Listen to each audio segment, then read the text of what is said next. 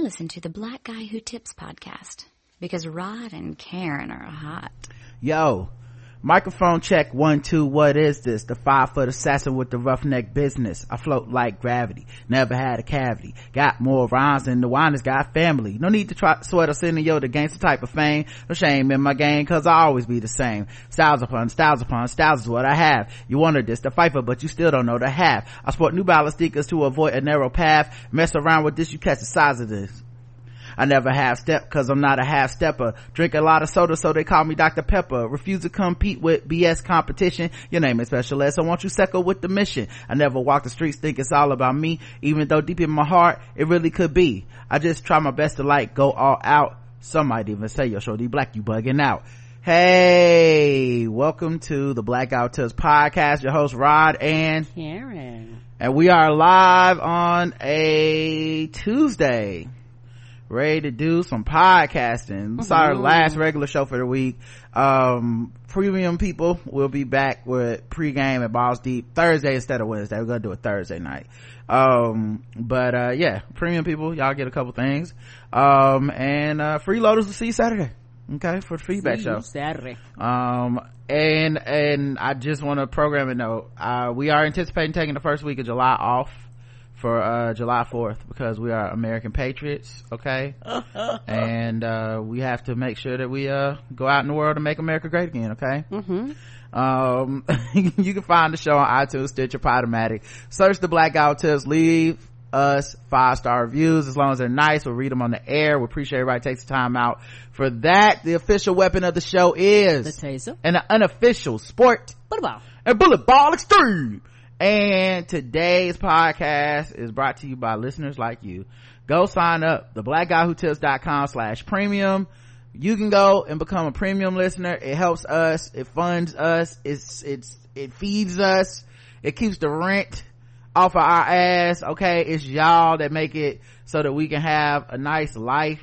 And in addition to that, you get something for it. We're not just begging. We're not just saying, hey, we doing all this work, y'all give us some money. No, you get something for it. You get more than I guarantee you get with any other premium podcast out there in the game. We're talking about a myriad of shows, guys, okay? Balls Esports, the pregame, I mean, every week we're coming through talking just like it's a lot of times people say like, what other TV shows do you watch? Why don't you talk about them on the show? I normally talk about them with Justin. If Karen's here, we talk about it. But you know, I watch Pose. We talk about what we think about Pose. I watch The Shy. We talk about The Shy. You know, a bunch of other stuff too, like documentaries. Yeah, Iyanla, Fix My Life, Love and Hip Hop, you know. So we talk that shit. We just talk it over there. And then we talk also YMCA basketball stuff and like, you know, hanging out stuff, people we know, friends. It's just a little gossip sesh.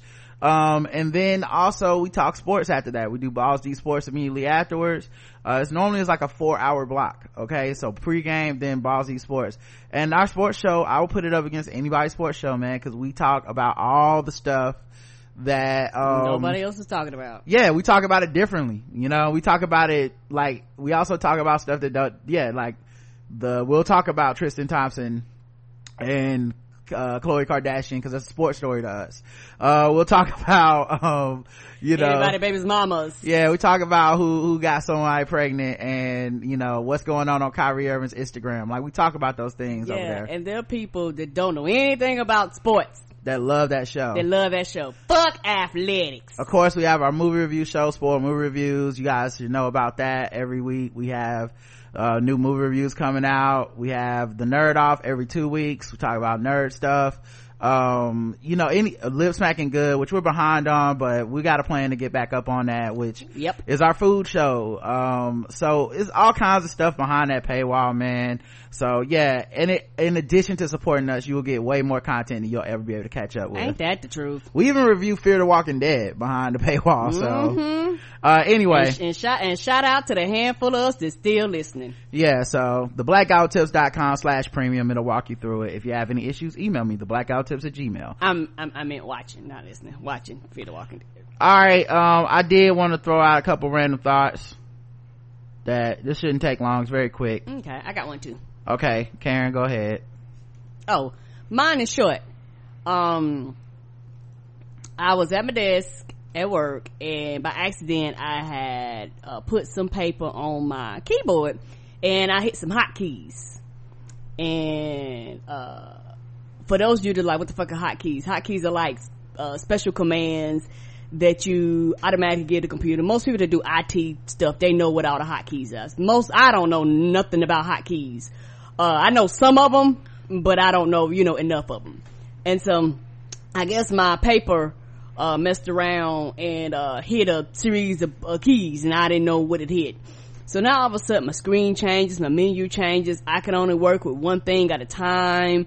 Like it just fucked my whole monitor up. I didn't know what was happening. So I finally did like a IT help desk. Got the IT help desk department. So the person that was doing it, he did the thing where they do like the remote, where they actually remotely look and see, and he was stumped. I don't know what you did. You do know? I was like, I don't know. All I know was the keys was hot and I hit them. That's all I can tell you. I don't know what happened or what I hit, and my screen changed. That's all I can tell you right now. And I know somebody like me is probably frustrated, somebody like IT. All I can know is it just don't look right. And so we was baffled and we was confused and stuff like that. And so while we was talking, I told him, I said, well, it kind of looked like it do on my tablet. I said, cause when you have a tablet, it's like one screen at a time, da da da da da da.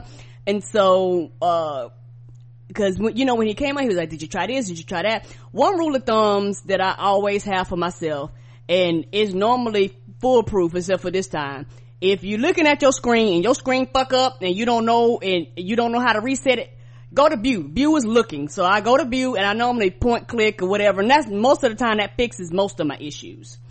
And so we went back and forth, and he couldn't figure it out and I couldn't figure it out. So then when I said that, it's on the new versions of I don't know, I don't want to say, is it Windows or what is this program we got right here? Oh yeah, it is Windows.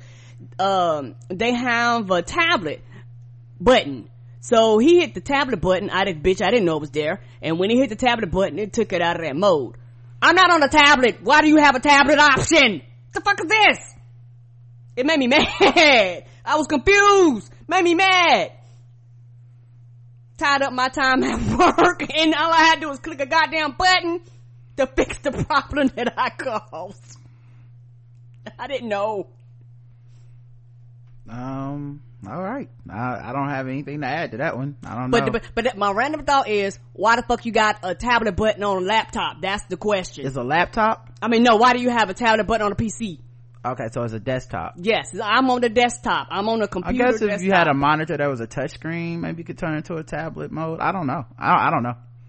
I mean, I'm sure that's very frustrating, and probably nobody ever does that, really.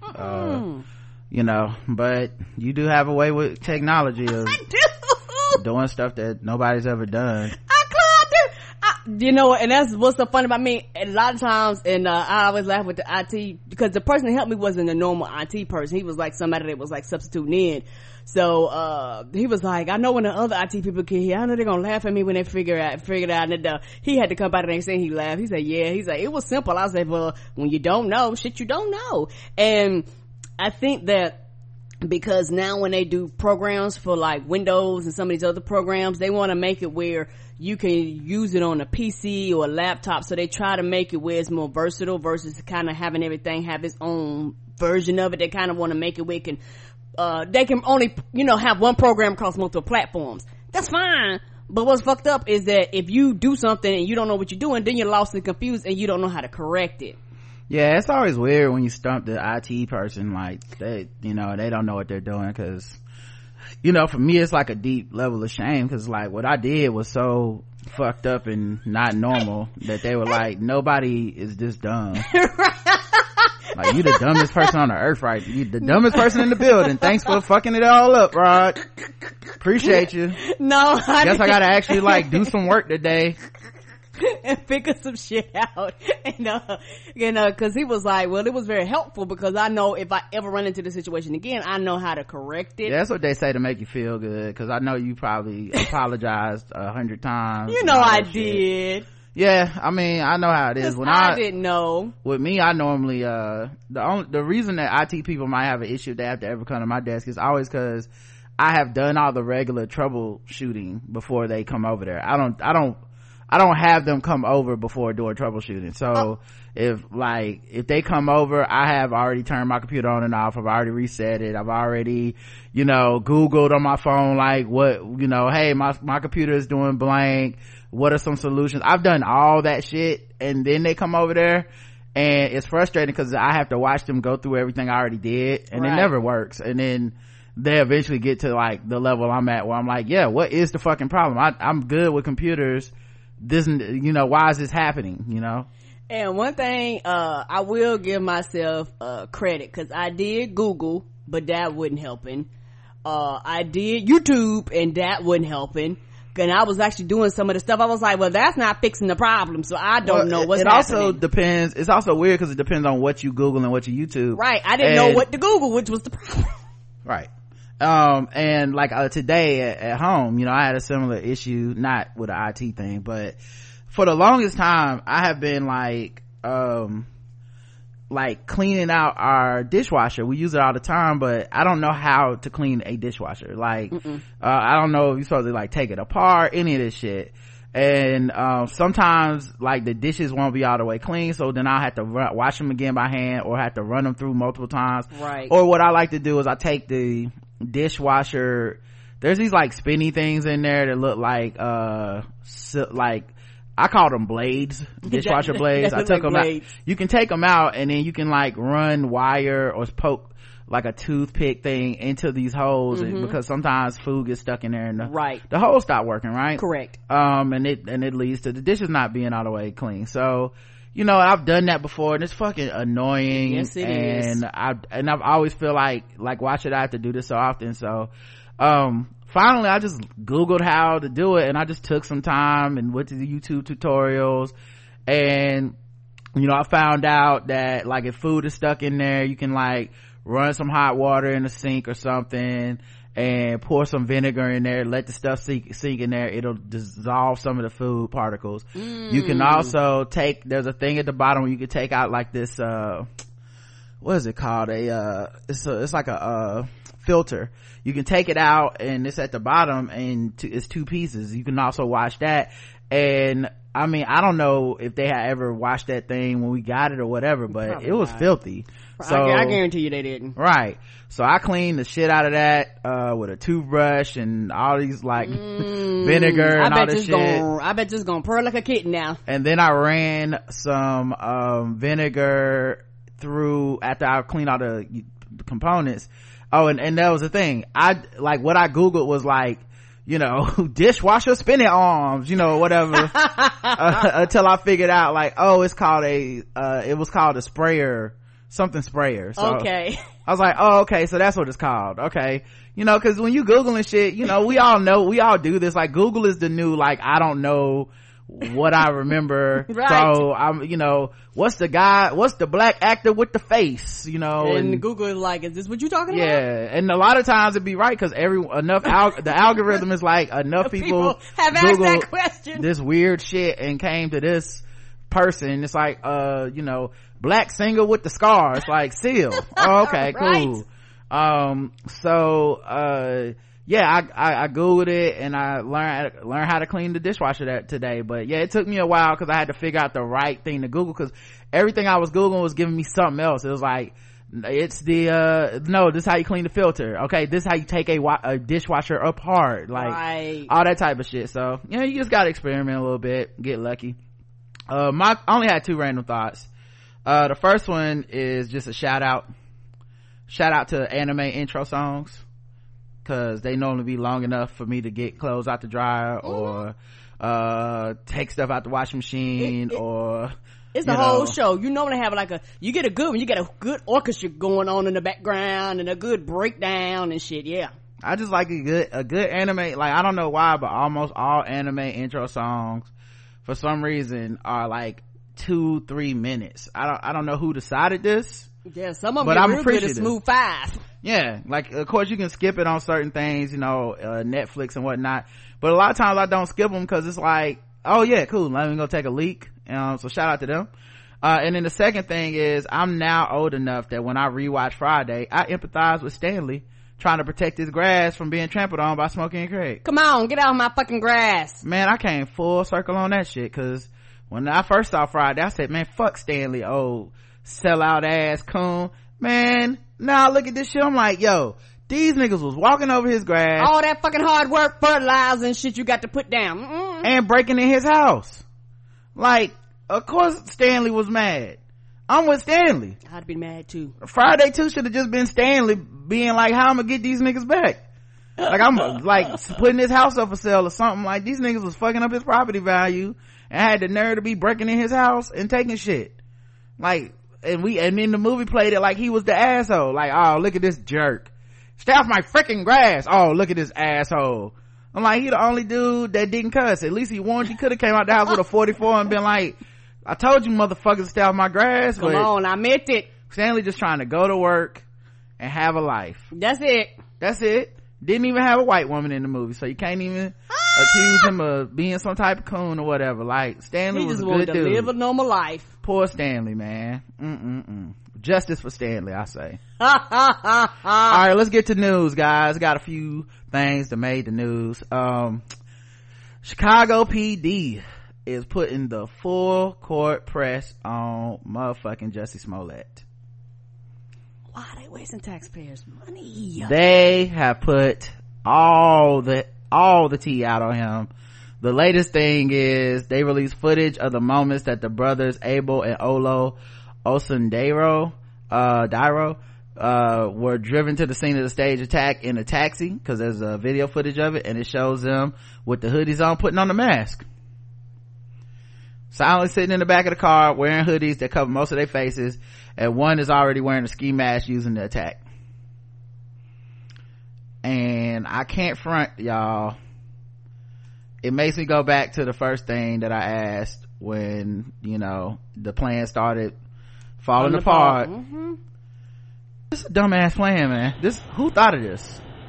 This is the footage, if you guys can see it in the chat. That shit is clear. It's clear as fuck. But when I say who thought of this, you do realize taking a taxi up there, whatever you took, means you're probably going to, that's another witness. That's another person that saw you get driven to the spot around where the attack was going to occur.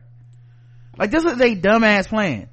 And I know his thing is going to be, oh, they just beat me up for no reason. But it's like, why the fuck are they finding you at the spot that y'all went to together the day before, which they have footage of that, the spot that y'all went to before?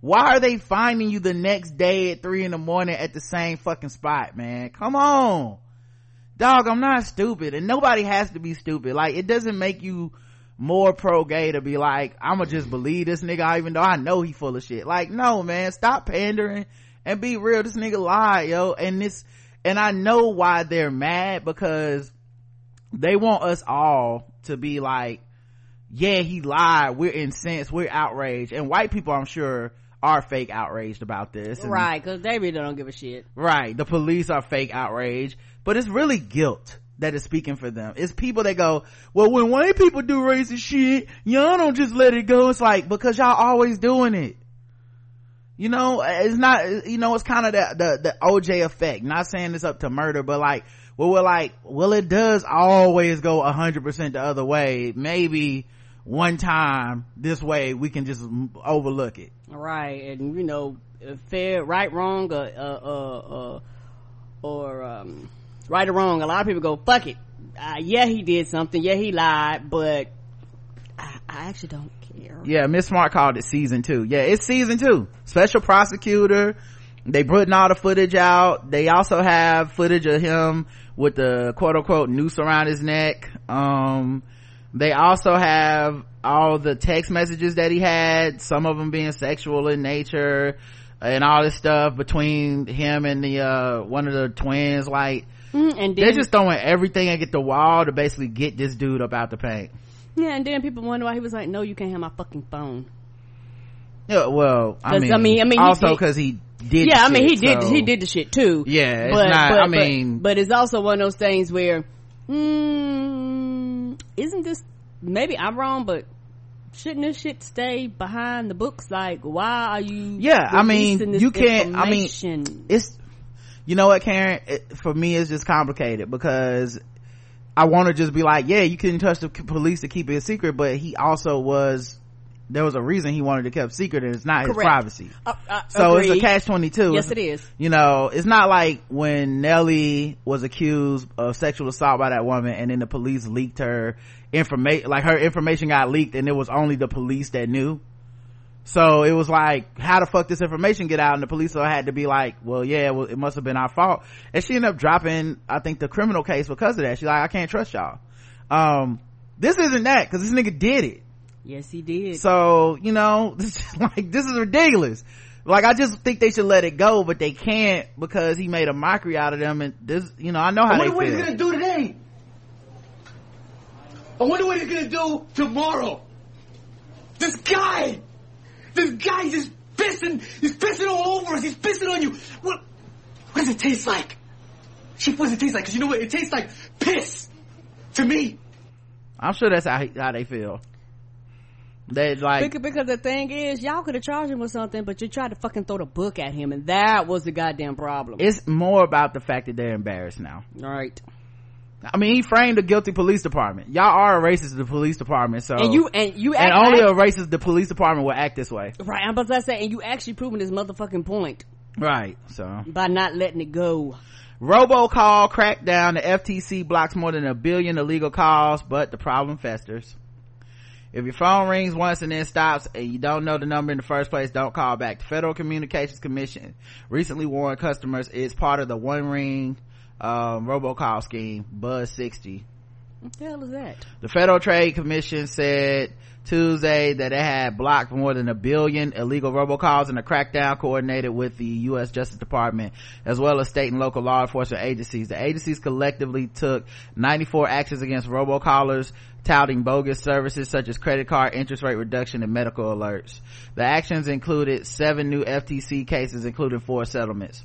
Consumers get tens of billions of robocalls annually. It's fucking annoying. Yeah, y'all. So, I was looking into some information for health insurance alternatives for me and Karen, just for you know, because we got to look into like what happens when we go into business for ourselves, right? When Karen becomes completely full-time with the show, like how are we going to handle this, right? Correct. So it's like, you know, and it's honestly, it's scary. It's a scary time because we're dealing with Trump in office, and it feels like the Affordable Care Act and Obamacare, they're trying to find ways to gut it every fucking year, right? And so it's just not written in stone that these options will even be available or there for you or whatever. So, you know, I'm doing my research and I'm like, all right, cool, let me put my little information in, and I got so many robocalls because I think I put my information into like an ad site instead of like instead of the official site or something. Correct. Because the first thing that comes up when you Google it is like an ad, and I just click on the first thing and start putting my information. Then I'm like, wait, why am I getting so many fucking calls? And I had to block all these numbers, tell them take me off the list, tell them you know, and then that other thing is we didn't really qualify for anything because you would need to be making a change within the next 2 months in order to qualify, blah blah blah. So anyway, it was just, you know, and then open enrollment isn't until like November when you can like actually look at the site and see like what the prices are. So it was just like they had been calling me for like a week straight every 10-15 minutes. One person I asked her, can you just take me off the list? And that like because she had called me so many times, and she's like, well sir, I just have some options here. I said, ma'am, please just take me off the list, sir. But I think I can save you some money on health insurance. I said, ma'am, I don't want health insurance right now. I just need you to take me off this list. Okay sir, but if we got, I hung up because I was like, they're not even trying, and that's just the health insurance thing. I don't answer spam calls. I have that call, whatever that thing is called on my phone that tells me like spam alert, this is spam, or this is who this number is supposed to be. I think that I think AT&T does something new now, where now when my phone rings, it actually pop up telemarketer, like the number won't even pop up. They give it to you free now. Okay. I had downloaded. That's new. Yeah, I had downloaded the app. I can actually tell y'all what it's called. True Caller is the name of the app, but now it comes free with AT&T. But the point is, man, and no, I wasn't talking to a robot, Huey. It was a woman, dog. It was so, that's like, cause I kept thinking like, oh, it's not, and then she was listening to what I was saying and being like, nah. And I'm like, what the fuck? Who does this? It's like they're just like, I'm gonna intimidate you into signing up for some bullshit. Anyway, my point being, this has become such a problem that this should be something that no matter your political orientation, you should be able to agree that these goddamn spam calls out of control.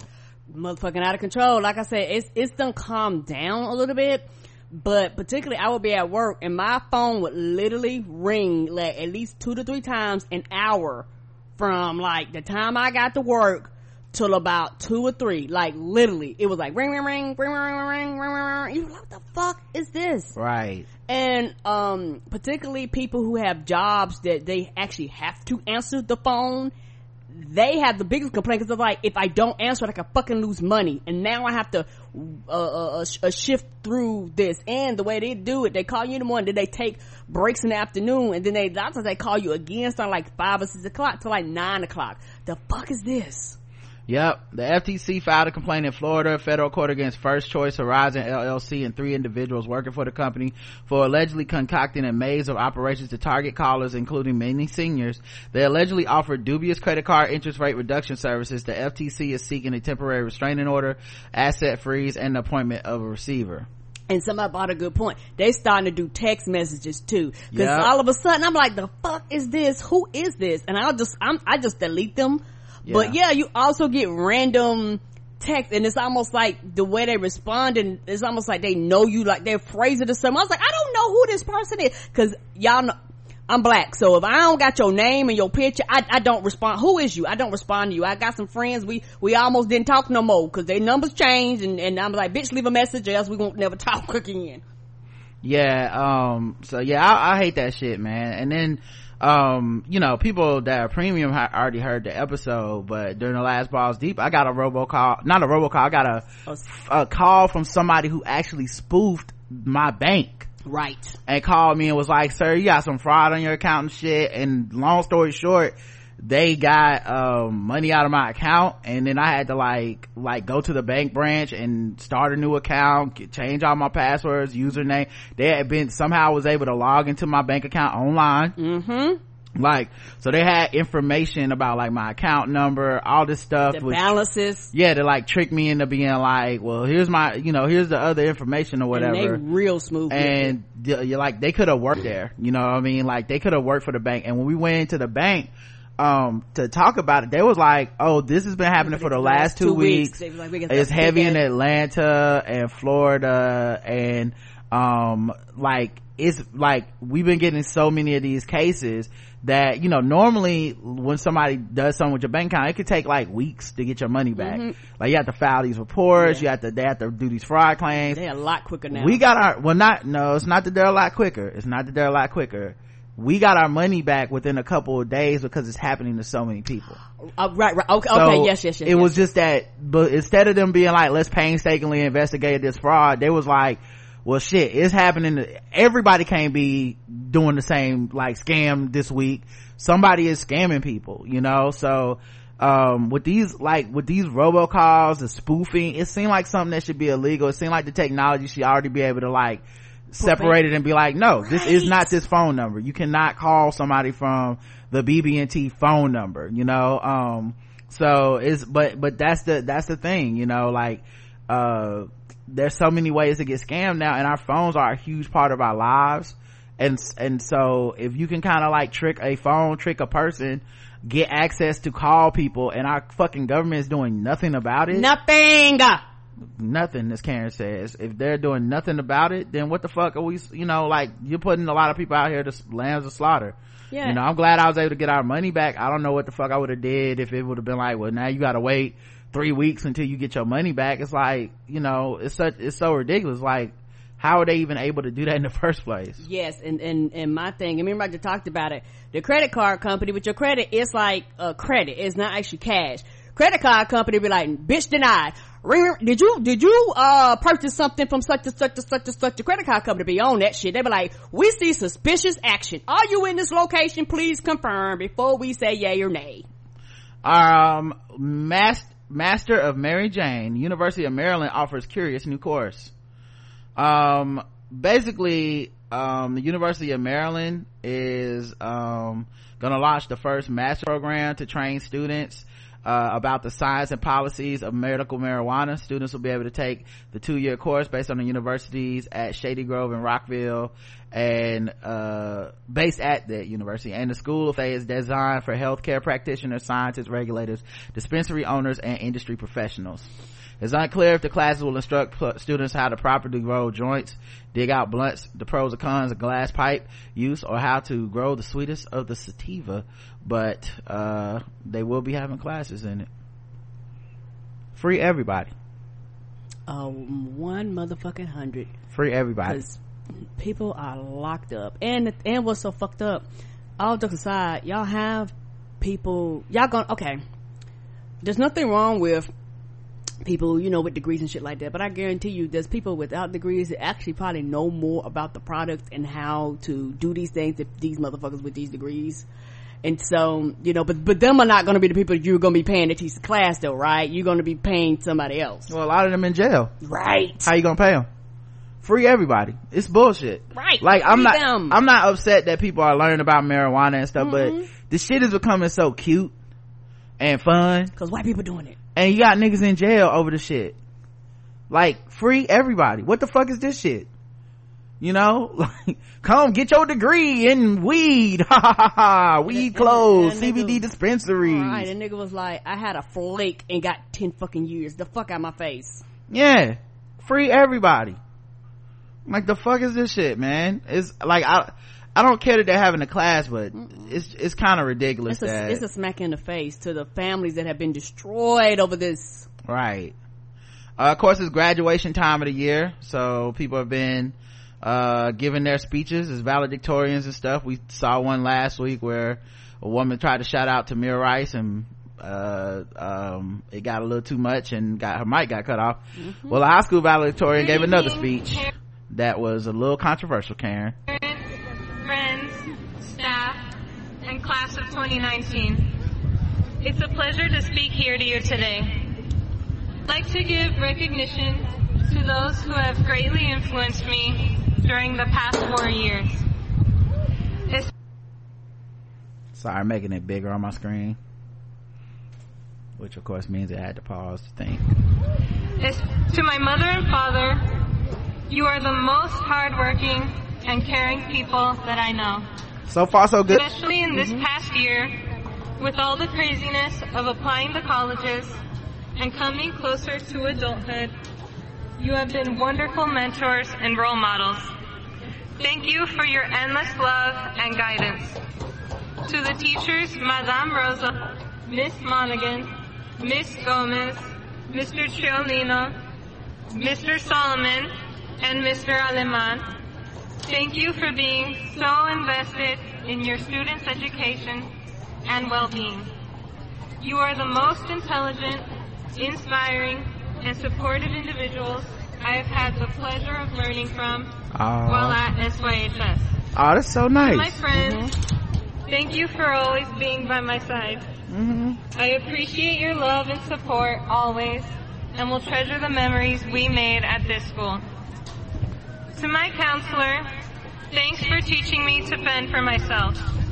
You were always unavailable to my parents and I, despite appointments. Only in these past few weeks, with the award ceremonies and graduation coming up, did you begin making your appearance.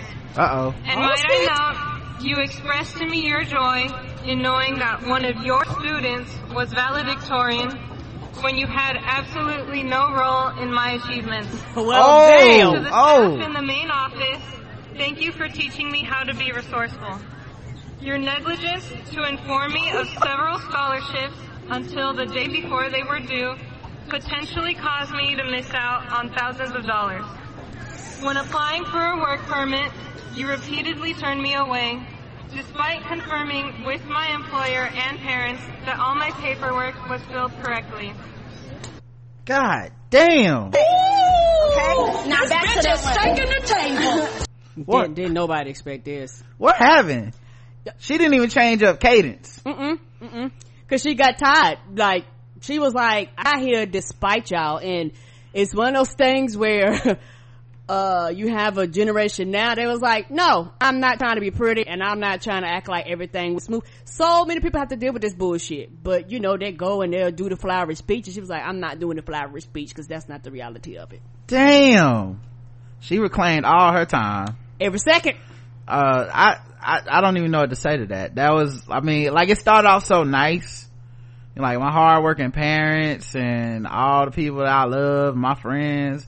And let me tell you about these raggedy bitches in the God damn, it's not even done. There's still more to go, Karen. Oh, she's still yanking wigs? Yeah, it's still a little bit more on this, but I just don't know. We had the appropriate, okay, I think we can finish it now. That's how feels about right. Alright, let me get this. I've had to escalate issues with staff to an assistant principal various times to reach a sort of solution. To the teacher who was regularly intoxicated during class this year. Oh!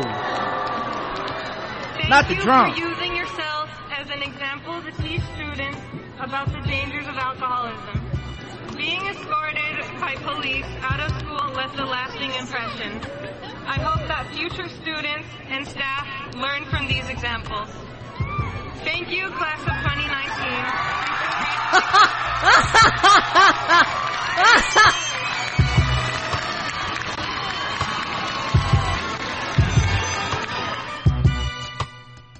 God damn. God damn. Woo! Fuck you, fuck you, fuck you. You're cool. You're cool. Fuck Who's you. next? Get the fuck, I'm out. Right, she said, I have had enough of y'all motherfuckers. God damn. I will burn this bitch down. Oh my God. Y'all should have never gave me the bike. Oh my God. She got up there and fucking showed And out. I guarantee you that's not what they approved. Hey girl, I just wanted to let you girls know that I'm a real messy bitch. I'm a messy bitch who lives for drama. Oh my God. That's the worst shot. Fuck you, and fuck you. Who's next? That's the worst that might be the worst roasting I've heard in a long time. Since Jamie Foxx got that dude at that roast. Like, good grief. She came with she was fed up. She was frustrated and she was fed the fuck up. She put the dick in valedictorian because she said, listen, y'all niggas try to fuck up my whole career, right. And Catch me outside, how about that? on my last day, okay. And you know what? And I don't blame her. Telling me about scholarships the day before they do. It's like y'all tried to fuck me over. Are you serious? Because you gotta keep in mind, these are some type A personalities, these valedictorian type people. They are on their grind, so they're expecting all the people that's around them that are motivating them and telling them, like, be smart and do this and you can get And these keeping opportunities. them informed. It's like, well, why the fuck aren't you working as hard as me to get me to fucking these schools you talking about? Right, because they was like, y'all tell my ass to work. I'm motherfucking working and ain't nobody working for me. I did all the work myself. Fuck y'all. And that was her whole thing, particularly with her counselor. She was like, I shouldn't have to escalate nothing. You ain't been around, but yet you won't take credit because I was assigned to you. Like, where have you been? And not trying funny, she probably been dealing with this since the 10th grade. I think they should have known when she started off her speech. First of all, bitch. They should have known. They should have known. I wonder what was that Indian principal that was cutting mics last week, because they needed him. Yes, they did. They just let her talk. They was like, Because if a nigga cut me off, I'm going to fuck crazy. You understand? Gon' do it. Gon' do it. Gon' do it. cut me off. Gon' do it. Gonna cut me off. Gon' do it. I love when she got to the alcoholic teacher and it went from shock to motherfuckers clapping because the other students was like, yes, that drunk motherfucker, I hate that motherfucker too. Like they was cheering. Cook that nigga.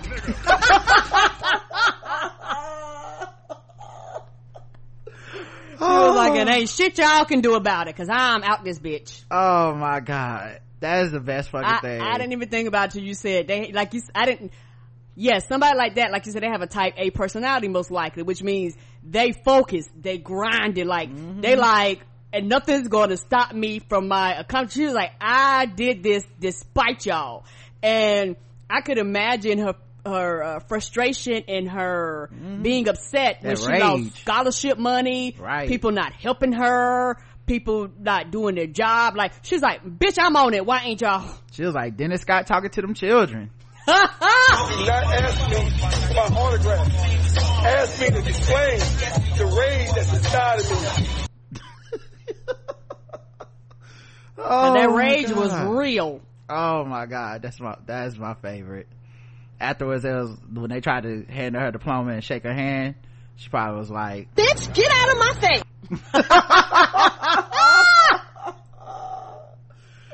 Oh man. Oh, she was fed up. That was amazing. That's why I love us. Yep. Well, I don't even know she was black. I don't even oh. know what race that woman was. I couldn't see her face on the camera. You know, she read them for filth. For damn. In today's who died in the Dominican Republic, an 11th American dies in the Dominican Republic while on vacation.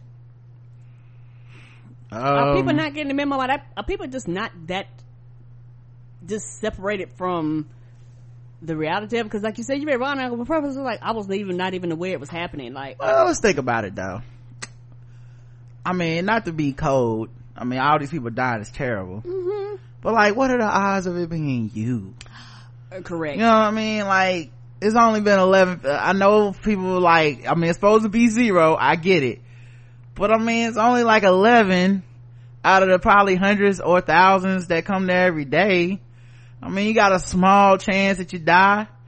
And I mean, them Priceline rates right now got to be the low. I mean, they probably paying you to come. It is buy one get one motherfucking free. You know, I'm not, like I said, it's some hard calculus. You know what I'm saying? Like, I'm gonna, if we had trips, I would like cancel them bitches. We ain't not going. I mean, you know, I get it. I'm scared. I wouldn't go myself right now per se. But I mean, if I already had a trip planned, I could see being like, I'm not eating the cost of this motherfucking plane ticket and all this shit. So I guess I'm going. Try not to drink too much out of the room or whatever, you know. So yeah, they average about 18 deaths a year out of 2 million. You know, they just going through a hot streak right now and just, you know, just rolling the dice. Karen's like hitting the lottery to die there. So wrong type of lottery to hit. Yeah, well, yeah, Vittorio Caruso, 56, originally lived in Long Island, but was visiting Boca Chica Resort in Santo Domingo when he ingested some beverage and eventually went into respiratory distress. A State Department spokesperson said Caruso's cause of death is unknown at this time. They'll report it as a paper cut next week, though. That's what they've been doing. Right. He just had a simultaneous heart attack with these other 11 people. Oh, we're gonna cremate him before we send him back to you. Bitch, what? No, America's not in shape. So many folks won a lottery drawing that North Carolina staff says to expect lines to claim the prize. So the Carolina Pick 4 lottery drawing that happens all the time here. 2014 people won. Good God. Matching all 4 numbers, which and it was amounts to $7.8 million in winnings, which is the biggest ever. 7.5 million was before in August 11, 2012, and that was when the numbers were 1111. The number that hit this time was 0000. Are you fucking serious? Yep. Wow. 1,002 people bought a $1 ticket with the correct numbers, and they will win the game's $5,000 top prize. Another 1,012 people who bought winning 50-cent lottery tickets will get a $2,500 prize. The lottery, off of 50 cent, you won. Yep. The lottery said the odds are correctly matching all 4 numbers in a pick 4 drawing stand in at 1 in 10,000. Winners can claim their prize at any of the 6 lottery regional offices weekdays from 9 a.m. to 5 p.m. Due to the large number of winners, players should expect extended waiting times to complete their claims if they choose to visit a regional office on Monday and Tuesday. Saturday's news release explained. They have 6 months to claim their prize and must provide photo ID, proof of their social security number. Prizes also can be claimed by mail. So, yep, gotta go all the way to WT Harris in Charlotte. Stand in line, get you your money. Woo! Oh, it's upside down. That's crazy. That means people won. Let's see what else happened. A theft ring, also North Carolina, took $4 million in used cooking oil. Used? Yes. So they're using the fish grease and chicken grease. Used cooking oil is what they said. So I don't know which items were cooked in it, but apparently they got paid. Is it that valuable? I mean, it's used. So. Yeah, federal agents say they have mopped up a theft ring involving 21 co-conspirators responsible for stealing a precious commodity, $3.9 million worth of used cooking oil known as yellow grease. The shit you put in a trap outside of Wendy's when you used to work there?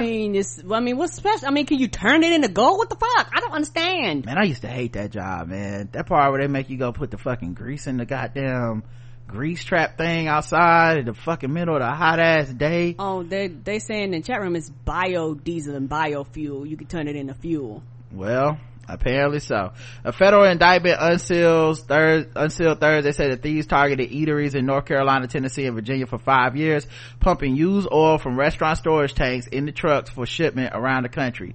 This oil is greasy gold for the biodiesel companies. U.S. Agricultural Department data shows a 100-pound load of yellow grease is worth $25. A statement from U.S. Attorney Robert Higdon Jr. says the oil rendering the industry loses between 45 million to 75 million to oil theft every year. So are they like going back there like hooking up to like the gas tank like they do, but like I know where it is, let's hook and pump some of this shit out? Yep. Oh, okay. Yep. Okay, and they actually pay companies to actually do this like officially, but not them. Okay, I'm with you now. Right. I had no idea it was that valuable. I mean, they must have been living pretty large. $5 million worth of shit. I mean, I don't know how they were selling it. I mean, it sounded like you had to flip it somehow. So I don't know what they were doing to flip it, but I guess it's a black market grease black market out there. I don't know. Sounds like it. All right, let's see what else. Other news I want to talk about. Missouri denies license to last Planned Parenthood, and it could become the first state with no abortion clinic. That's the goal. Yeah. Right now they're able to operate because basically the judge that originally ruled against them said that they can operate for like 2 weeks until he comes back with another decision, or however long it is until he comes back with his final decision. So there are abortion services right now, but you gotta remember this is one place in all of a state, the whole fucking state. Right. People have hours and days to get there. Right. According to Kansas City Star, the decision came prior to the court hearing and was announced by a Planned Parenthood spokesperson. The outlet reported that the decision has no immediate impact because of an injunction that keeps the clinic open for now. Fox News reports that St. Louis Circuit Judge Michael Stelzler should be a man judging on what women can do with their bodies, had told the state it can't let the license lapse but must either renew or deny and set a Friday deadline. Missouri's lawmakers are already making a case for not renewing the clinic's license, including claims that 3 failed abortions require additional surgeries and another led to life-threatening complications for the mother, according to a court filing. Wonder how true that is, because you can't trust any of these motherfucking Republicans. Make shit up. They really be out here like, yeah, they took a whole baby out of a woman, the baby stood up and said mama, and then they hit it with a sledgehammer. Right. That's just what they do. Governor Mike Parson signed the legislation in May to ban abortions at or beyond 8 weeks of pregnancy, with the exception of medical emergencies, but not for rape or incest, because they want to make all these things go to the Supreme Court. Of course. Efforts to put the new law to a public vote are now tied up in the legal system. If this facility is closed, Missouri would be the first state without a functioning abortion clinic since 1974, which is the year, of course, of Roe v. Wade. And you know what that means? Other states will follow. Yep, that's what they're trying to do. And the other surprise, abortions are gonna keep happening. Yes, they are. So all you gonna do is have a repeat. People gonna be losing their aunts and their mamas and their sisters and shit because either legally or illegally you're gonna find women dead by people going to the black market. The shit's still gonna happen. You're not gonna make it go away. Right. Like so many Republican solutions are like, and it'll just go away if we tell people no. Nah, people gonna feel a need to not have these fucking babies and shit, and they're not gonna have them. I mean, I don't know, I don't know what to tell you, but they not gonna have them, so you might as well let the shit go, dog. Like, you can't control this. This has been happening before there was a legal right to it. Like, it's crazy. Bill Cosby is giving lectures in prison on parenting, rehabilitation, and life. Bill Cosby is making the most of his time in prison by giving lectures to his fellow inmates and seemingly still trying to uphold his America's Dad role behind bars. He's really become a character actor at this point. Like, I am now Theo Huxtable. This is what I will be doing. You mean Heathcliff? Yeah, Heathcliff, not Theo. Theo didn't do anything wrong in this case. Cliff Huxtable. I am now Cliff Huxtable. I will be doing my bid as Cliff Huxtable every day. I will get up like the fucking Prestige and just do this fucking act. According to Bill's rep Andrew Wyatt, Cosby's pitch is that the inmates need to lead by example for their kids and stay out of the prison system in the future.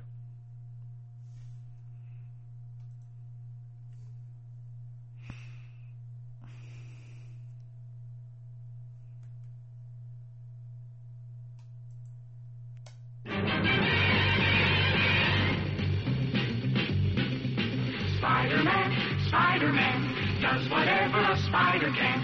Spins a web any size, catches thieves just like flies. Look out, here comes the Spider-Man.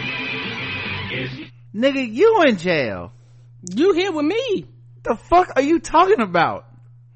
You in here being a bad example. Yeah, y'all need to cut it out, dog. Y'all get crazy out there. Who are your kids going to look up to? Like, nigga, not you. We used to look up to you. That's why we in here. He mostly works with a group called Man Up, comprised of inmates who are set for parole, where he discusses life lessons, staying out of trouble, not getting locked up again through proper rehabilitation. Keep in mind, this is a man who still proclaims his innocence. So how the fuck he gonna tell you stop messing up? He basically giving a pound cake speech. He's giving the fucking pound cake speech in prison. And niggas do eat that up because, racism has fucked us up, and, we do need, we do glom on to the, like, tough love stories and shit, but I just don't know how to fuck, I don't know how to fuck anyone's listening to him. Not you, dog. Like, he can't be Joe Clark. Of course, everybody remembers he had the Happy Father's Day tweet too, so I really think he's trying to just be Cliff Huxtable from behind bars, man. And he is. That's what's happening. Yeah, I don't have anything else to add to that story. God damn. 100. This motherfucker really, oh man, what are you in for, son? Sexual assault. Oh, listen, you can't be listening to these bitches, okay? And when you get out, they'll get you every time. When you get out, make sure you get it in writing. Make sure you have rape insurance. Right. Never pay them off. Okay, that's where you fucked up. Now pull your pants up after raping. Piece of shit. I wish this nigga would give me a speech. You serious? Who else is in jail is Robert Madoff in jail giving fiscal responsibility speeches? Like, who else is in jail was OJ in there giving domestic violence speeches? Like, get the fuck out of here. No, you don't get to talk to anyone. Go directly to jail and shut the fuck up, man. Oh man. Niggas probably asking for his autograph and shit. You know they are. Oh man, I loved you on the Cosby Show, man. It's like you was my dad. What? Can you sign it? Can you sign this autograph for me, please? Oh man. All right, last thing. Not last thing, but last regular story before we move on. A whole bunch of cocaine got found. 16.5 tons of cocaine got seized at the Philadelphia port, said the U.S. Attorney's Office. I don't know nothing about the weight, but sounds like a motherfucking lot. 16.5 tons. Mm-hmm. A ton is 2,000 pounds. Good God. More than $1 billion worth of cocaine was seized. Let me tell you something, man. I don't know how they found this cocaine. I mean, I'm guessing it was like a sophisticated bus where they knew where it was going. Somebody had to tell them. That's all why they found this. Cause I hate to be that guy, but if my job was Mr. Inspector guy at the container shop, at the container port, and I opened up a goddamn container and it had 16.5 tons of cocaine in it, I'm closing the fuck out of that container. I saw nothing. Nigga, I've seen Daredevil. Okay, you get fucked. I saw nothing. I would actually quit that day. Yep. You know what? I quit. I quit. It's not like if it was like some like human trafficking or something, then okay, hey, it's some people in this container. What the fuck? But nigga, if cocaine, that's above my pay grade. That's above me, as that one transphobic dude said. Fuck that. That would be my last day. I wouldn't even tell nobody. I just politely walk out, clock out, and drive away. They'd be like, we've never seen Karen again. Bitch, no. What was in the container? Nothing. Ain't like nothing to me, bro. Nothing. I saw nothing. Looked like it wasn't my business. That's what it looked like. It looked like something that wasn't my business, to be honest with you. Y'all can go look if y'all want to. Just keep my name off the report. I saw nothing, sir. My name is Bennett, and I'm not talking to nobody. I saw nothing. Nope. That's how you get killed. Right. That's how you get killed. Every movie starts the same way. Oh man. Yeah, this must be a huge organized crime type of thing. Like, nope. Like I said, and it's one of those things where you need to quit immediately, because if anybody knows that you've seen it, you're gonna be lumped in with everybody else. I'm like, nah, I'm good. Anyone with that much money absolutely will kill you for that much cocaine. Oh, you as good as dead. They be like, well, in the video we just saw her open the door and shut it. That's right, bitch. And I went home. I actually quit that day. That was my last day of working. You think your $30,000 salary gonna stop them from killing your ass? No. Like, that's just a cost of business, player. You fucking open up your door and they'll be looking at you. That's the kind of shit where you tell a cop, like in a movie, like, yo, it's the cocaine, this where it's at, and then you turn around and the cop is pointing his gun at you. Like that scene in the movie where you turn around like, yeah, the cocaine right through here, man. I came to you first to report it because I was like, something's up. And they were like, oh, I wish you hadn't have seen that, Rod. I'm like, but Officer McCoy, you came to my daughter's christening. It's like, I'll make sure to take care of your family, but I can't let you get out of here with this 16.5 tons of cocaine, homie. You gotta die. Not me. I'm like, wow, it was crazy to me too, dog. They be like, Karen, you quit just in time. I know, right? I close that shit like if you accidentally see your parents naked when you're a kid, how you just close the door like, oh shit, like I don't know what, I didn't see nothing. Okay, I walked in that room by accident. Right. I'm scared, you scared, this never happened, we never speak of this again. Never speak of this again. Cocaine, 16, if I found like 16 pounds of cocaine like on my doorstep, I'd be like, I'm just throwing this in the bushes. I don't know what happened. Like, if someone come looking for cocaine, I'd be like, it's in the bushes, man. I didn't touch nothing. Please. I have nothing to do with this. Fuck that. All right. 16 shit, a motherfucking ounce. I would be like, no bitch. Right. So you talking about some real weight. All right. Let's go to the game.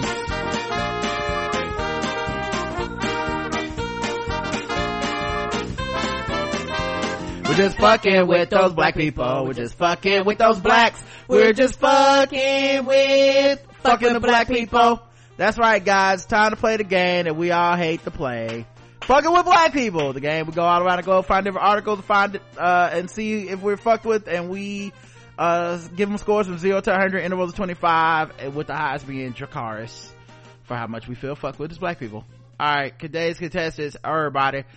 Roseanne Barr and Andrew Dice Clay have joined forces to save America's racist jokes. Oh. Yep. In the year of our Lord 2019, comedy is under siege. PC police and Twitter account wielding SJWs patrol Laugh Factory after Laugh Factory, hunting for the brave comedians who refuse to reject comedy's time-honored tradition of reducing ethnic groups to stereotypes and or joking about rape. Thankfully, heroes walk among us, chiefly Roseanne Barr and Andrew Dice Clay, who are teaming up for a comedy tour. A tour? I feel like, I understand these are veteran comedians and I've never done stand-up, but as a fan of stand-up, it feels like this is the new thing for the unfunny comedian. Like, right. Like if you non-creative. Like if you can't be funny, be racist. And there's a lot of these guys who are doing this because it's so appealing, because white people are so fucking gullible, and especially white dudes, they will pay money to just have someone espouse racist views. Like it doesn't really have to be funny. Not that there's no funny racism or whatever. Like I know there's people that say shit like that hard line, like nothing's funny. That I don't agree with that. There's a bunch of shit that I laugh at that I like, this is not actually funny if it happened in real life, but in the auspices of a comedic license, I'm not offended or whatever. Right. But man, it seems like this is the new thing. It's like they everybody has a words to fucking like lionize themselves now in the age of the internet, especially. Like everyone has been studying game, and now you get to be like, I'm the brave warrior comedian, I tell the truth, I'm not afraid to make these jokes, as if racist jokes aren't the default. Like that's what's so crazy. It's like we got, like if you look at the history of America, right, and what people considered funny, what was considered within the realms of you can laugh at this, laughing at people who are not white has been the shit until about like the civil rights movement, when people was like, yeah, you got to stop that, we actually got people too and have feelings, and you can't just keep making these jokes. Yeah, it was the jam forever.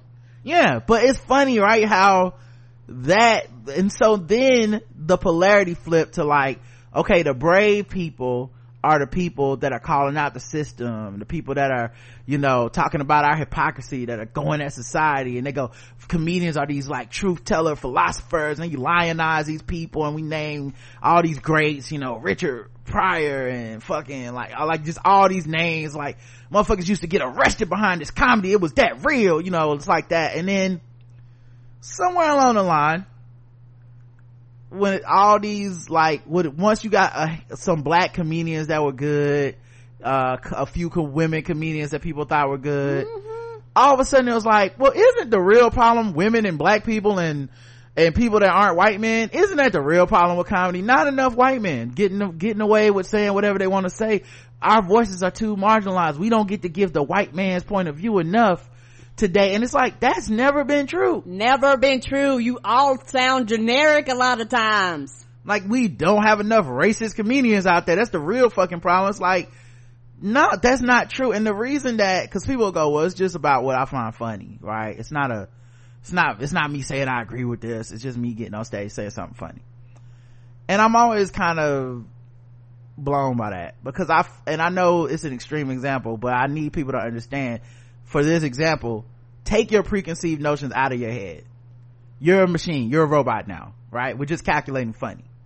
And they go, I hold no prisoners, I hold no punches, I take no prisoners, I say the truth, I say what I find to be funny as I feel it, I don't give a fuck, right? That's what comedians say. All the offensive ones always say that, right? Where are your jokes about the cops who get killed by people? Where are your jokes about like the kids who get shot in schools and shit like that? Like, they don't really want to do that type of material. Like, they might edge around like the topic, but they will never make the topic, ha it's funny this cop got killed, ha it's funny this American soldier got killed, ha it's funny that a innocent child was shot at a school. Isn't it hilarious, y'all?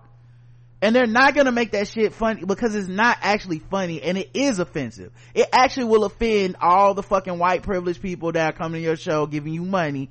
That's the shit that will make them mad. Like, picking on Trump don't mean shit. Nope. But picking on like their sacred cows, that kind of shit, they don't like that shit.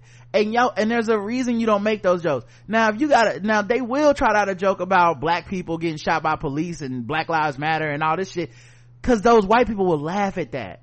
It's not necessarily that it's funny or not. It's just the lowest rung of, it's Bill Maher in reverse. Everyone's just laughing cause they already agree with your bigotry.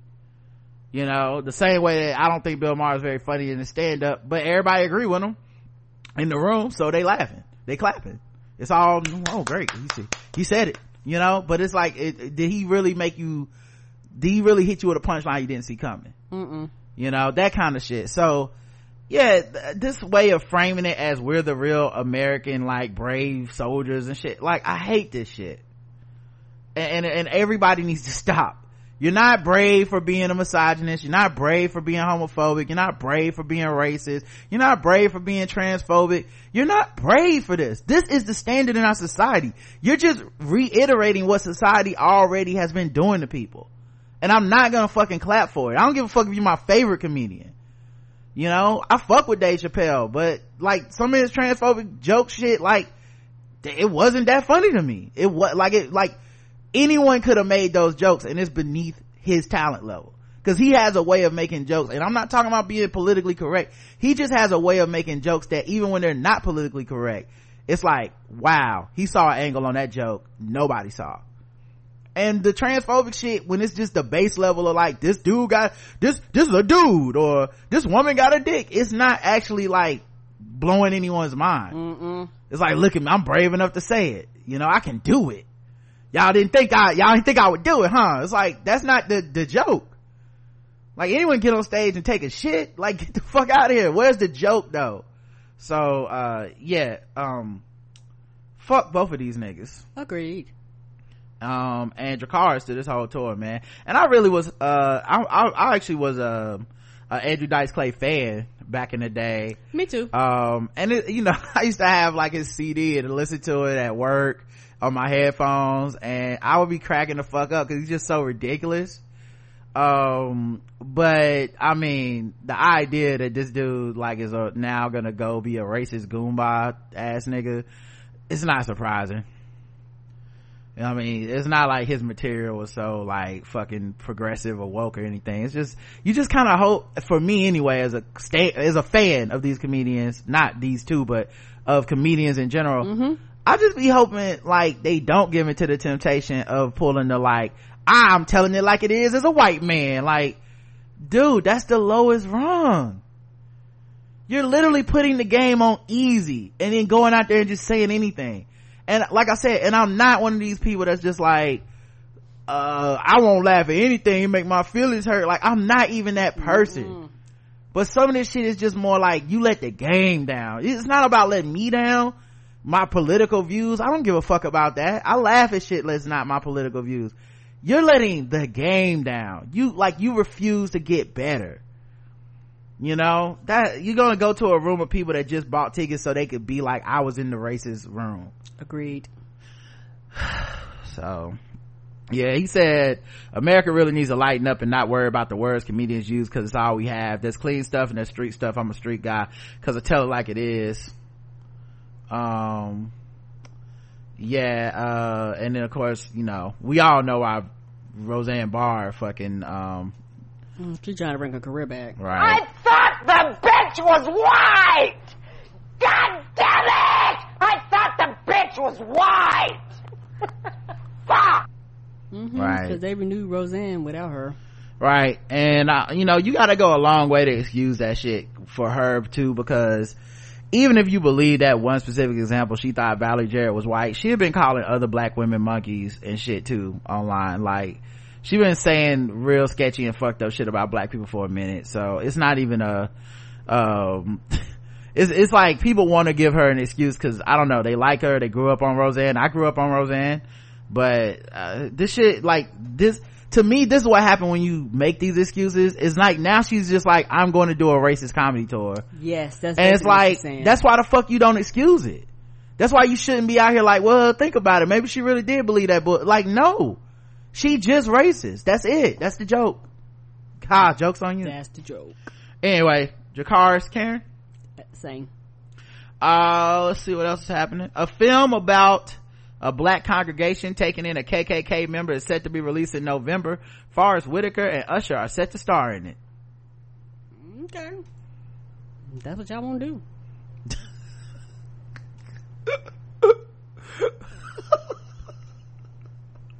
I can't stop you. Oh, man. No.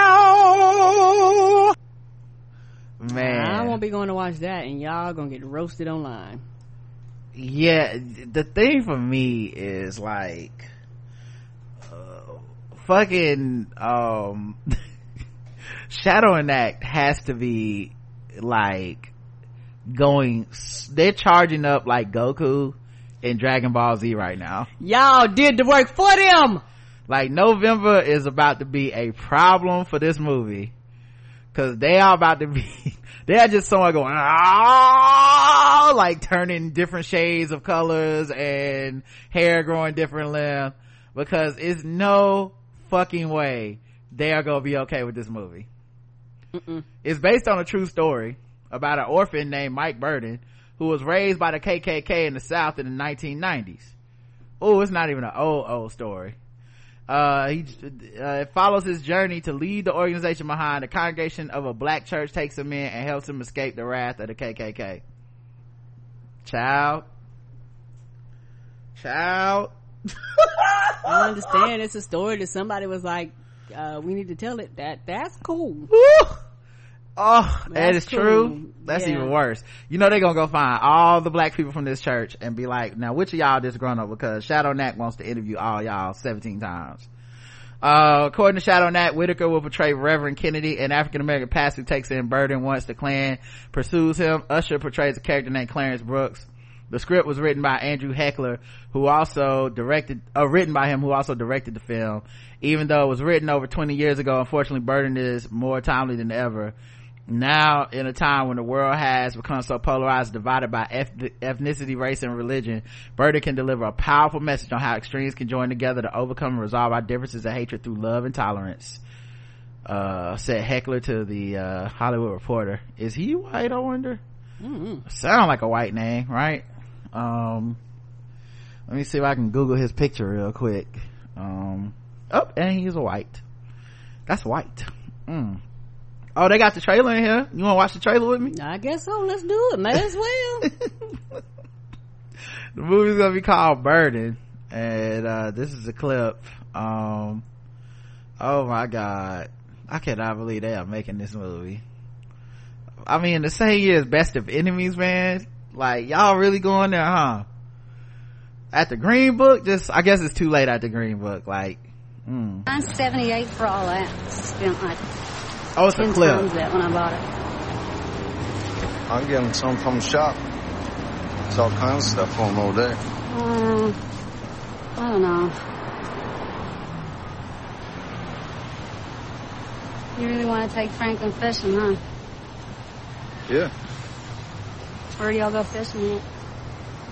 Oh, there at Mud Creek Lane. You can't go down there now, though. What's that? All the niggers done taking over that neck of the woods. Niggers? Oh, come on, I'm a Klansman. What, are you going to drive all the blacks out of Lawrence? I don't know. Let's say they did all we...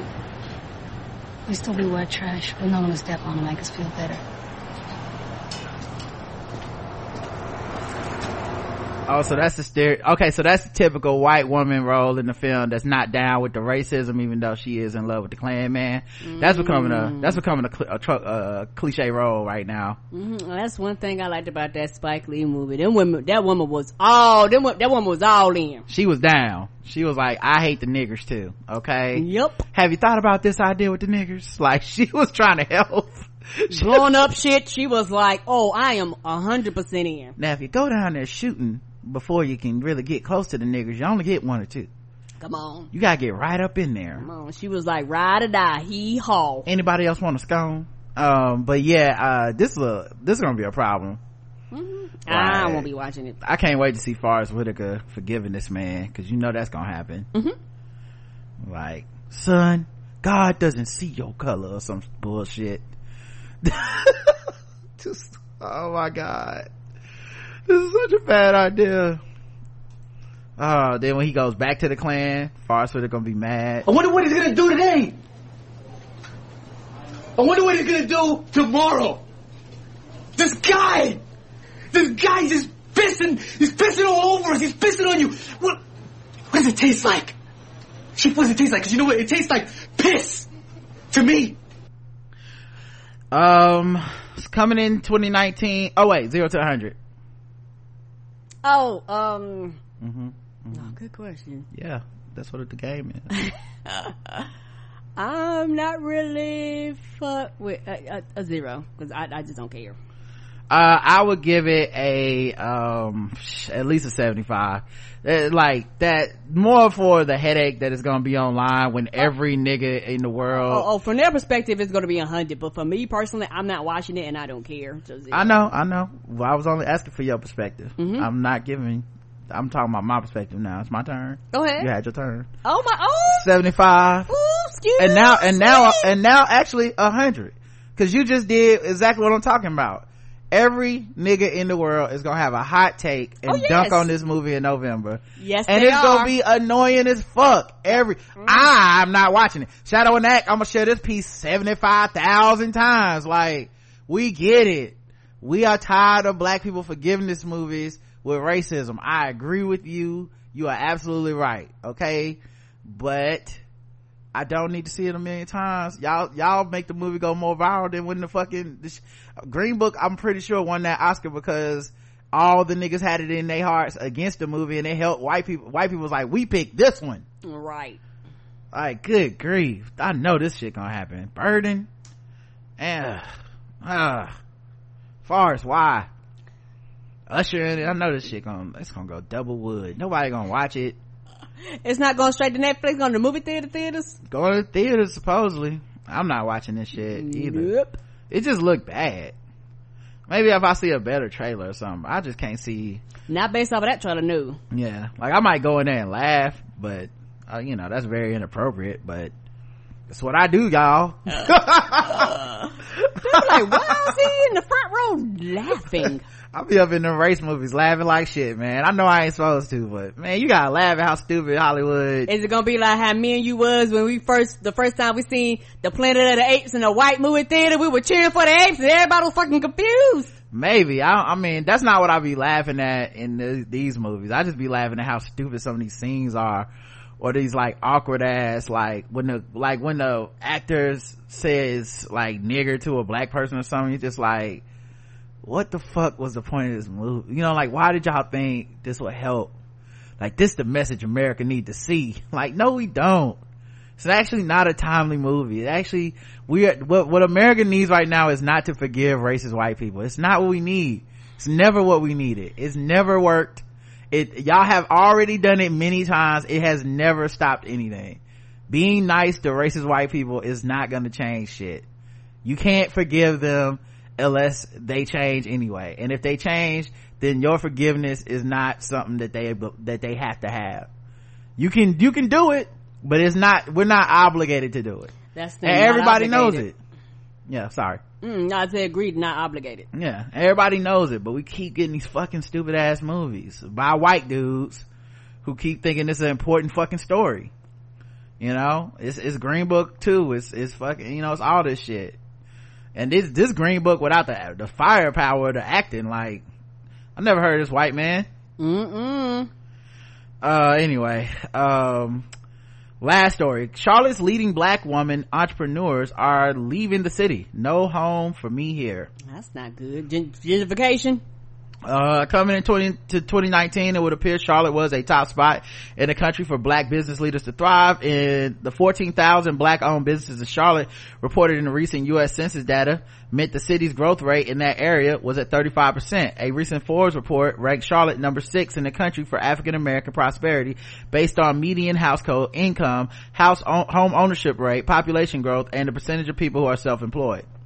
In 2018, the city hosted the 23rd annual Black Entrepreneur Summit, touted as the most successful one ever by its leaders. The summit will return to Charlotte on June 19th, rebranded as FWD, pronounced forward, with a new focus on tech-driven businesses.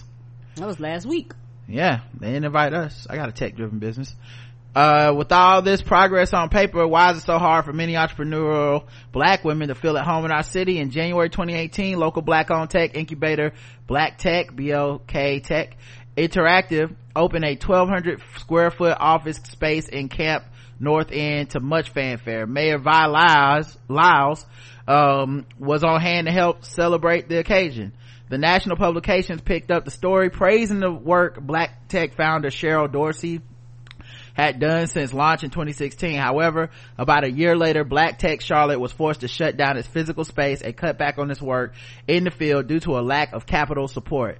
Now, after Dorsey has been hailed by the city officials, local business leaders, and national press as an example of what's possible for Charlotte's future, her own future in our city is unclear. Right, because then that makes sense. Well, then people got to invest in me too now. Right. Because unlike a lot of these like tech bros and shit, like venture capitalists and stuff don't like investing in black stuff. I recently spoke with Dorsey about her experience and why she believes her company wasn't able to thrive in Charlotte despite its momentum and measurable results. Her goal with Black Tech Interactive was to create a space for young black professionals who were excited about tech and wanted to pursue that interest. Members had the opportunity to expand their portfolio and connect with like-minded individuals in the industry. In 2016, Black Tech launched the, HYGGE co-working space. The intention was to create a community and serve a need while building an exciting environment for black leaders. There was an outpouring of interest among their targeted group and beyond. Over the last 3 years, Black Tech placed more than 24 high school students in tech programs, hosted events that reached more than 2,100 area residents, and created job opportunities for numerous people of color in the tech space. So, I mean, that's all good. Big things. Yeah. We brought attention to Charlotte in a way that specifically invested in inclusion. People in the community needed an on-ramp to jobs in tech. We provided a means for a middle-class demographic of people to feel excited about tech. However, as Dorsey explains, the steps were more like chains and the ladder was nothing more than a modern day minstrel show. What? We were asked to tap dance for survival, Dorsey wrote in a Twitter thread in May, explaining her reasons for closing down the space and reconfiguring the operational strategy. They would give $5,000 for something that required a 6-figure budget. They didn't see our company as an investment. Right. It's like charity. Had to beg and plead. When y'all be throwing money at shit that will, and a lot of it fucking flops. If it's white, you don't care, you just throw money at it. Yep. Most black owned businesses in America, 95% of them are sole proprietorships, and many of those are funded by friends, family members, or crowdsourcing campaigns. Right, because we don't get the access to the banks, we don't get the access to the loans. If we do, it's very, very little. According to Dingle, black owned startups are 3 times less likely to be approved for a business loan than white owned startups. The individuals making the decisions are older white men, Dorsey explains. He's the editor-in-chief at, no, not Dorsey. Who's Dorsey? She's Dorsey. Okay, yeah. She said their networks are limited, they've never been entrepreneurs, and they're tone deaf to entrepreneurship. She believes a lack of representation at higher levels trickled down through the city, which in turn prevented black tech from reaching its full potential. Definitely understand that. With us, we only got offered business loans after we already had established that we had a base of users that were giving us money. Right, and then everybody was like, you want a loan? Yeah, it's like, what am I gonna do with the loan now? I got it. You know, I mean, I guess if we want to expand or something, but we don't have like a brick and mortar situation. The only thing we might potentially would take a loan out for is stuff like another live show or something like that, or, you know, but essentially, you know, that avenue was there for us only after we proved you know, like, there was no initial like, oh, I like to take out a business loan to start my podcasting business. They would have laughed at us. Yeah, and it was funny, particularly what we do is really revolutionary, because even the tax people, nobody knows how to handle it. Nobody knows what to do. Initially, it was a sole proprietorship, and then it was like, well, oh, you got to the point where we can make it an LLC. Well, we asked for that from the beginning. What the fuck? Yep. So yeah, now they did make it seem like it was more on Charlotte as a whole, but I don't know that this is 100% a Charlotte thing. It seems like it's a black thing no matter what city you're in. No matter what city you're in. Yeah, like she said, you go and you basically you do business proposals a lot of times. So you do all this work and they, like she said, something that costs $200,000, they want to what the fuck am I supposed to do with $5,000? Where am I supposed to come up with this difference? Yeah, and then she also goes into something I think is really deep with black enterprises like this. The assumption from most white people, even the ones who are nice and want to give money, is that it's a charity, that it's a non-profit type of thing, because they see us as charity cases. They don't see us as investments. Like, I'm gonna give you money and expect to make money off of it because you're gonna be good at what you do. Like when you look at Elizabeth Holmes, who was a complete scammer, how much money did she get from people who claimed, I expect to make money back on what I'm giving her? And then when it comes to black orgs, it's, I'm gonna give you $5,000 because I'm not expecting to get any of this back, and I'm just doing you a favor. Yeah, she says not once did a heavy hitter with venture capital assume that they were a for-profit organization. And then also, yeah, they say Caucasian men with money assume that it was like something geared towards low income people. Which is something I want to get to. Not every organization, and especially if it's black, has to be about the poor. No, it doesn't. I'm not saying there should be none. I think most should focus on that. Correct. But if your thing is like, I'm focusing on middle class black people need help too. Yes, they do. They still have a 1/20th the wealth of white people in America that are similarly middle class. So it's not like by helping those people you're helping, like, like those niggas don't need no help. Like, they still need help. But the point being, white people even see that group of people as just black poor people. Like, oh, so you go into the ghetto and getting them off of West Boulevard? Like, okay, not everybody here is from the projects or whatever, right? And and that's not to knock the projects, but like, we're trying, like, we're not asking for charity, we're asking for investment. And they're like, oh, I thought this was a give to the poor thing. Right. I saw black, thought poor. That's technically what they're saying. Yep. Assuming that we are nonprofits is racist. Women considered the mule of the world. We have to beg for sustainability. The nonprofit industrial sector is saturated in Charlotte. Everything is about charity and the at-risk demographic which the media uses to strip people of their humanity. They don't look at black and brown people as investments. Yeah, to test this theory, I ventured over to a popular news site, searched top black businesses in Charlotte. The results are interesting. Before even finding the article with valuable content, I came around countless ones referring to homicides. Words like poverty, low income, gentrification dominated the themes pertaining to African American voice in Charlotte. I found one report that shed a positive light on black businesses in Charlotte. The experience stuck with me. I began to look at words differently, words that I had grown numb to. I questioned everything. Why are the only black owned businesses in the city limited to restaurant or beauty industries? Come on. When was the last time you saw a black run law firm, a black doctor's office, a black owned investor company portrayed in the news? Charlotte loves poverty stories. They love to push gentrification or sad stories in the news and media outlets. Nobody has seen black people in any other context other than a repressed story, Dorsey said. That narrative doesn't push us to solve problems. People celebrate mediocrity. We want to give ourselves a hand clap for doing basic things. When people aren't challenged, you'll continue to stay the same. Unfortunately, the inherent bias Dorsey experienced in Charlotte wasn't limited to just hers. Also prevented plenty of Charlotte-based businesses from gaining the recognition they deserve. Color Stock, a stock photo portfolio that focused on inclusivity and diversity, was launched by Charlotte entrepreneur Jennifer Daniels in 2015. The company didn't survive for many of the same reasons that it was needed in the first place. I was building a business that highlighted the lack of diversity in the city that didn't even realize we were on the cusp of an uprising. Yeah, because in Charlotte we had that shooting and then bam.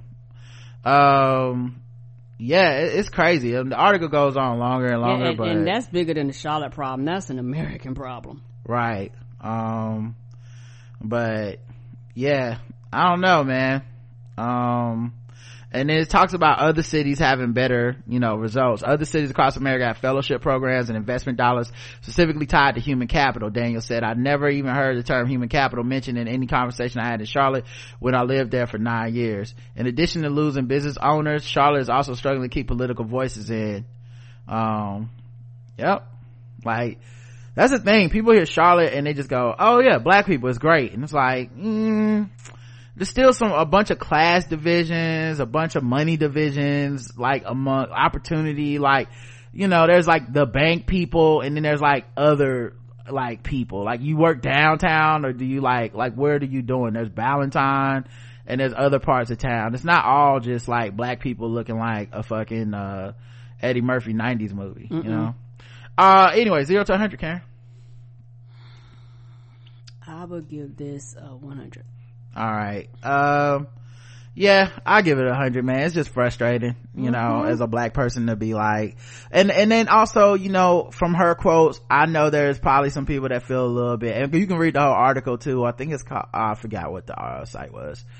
Give me 1 second. I'll go back to the site. But, yeah, you can read the article yourself if you guys want to see what it was called.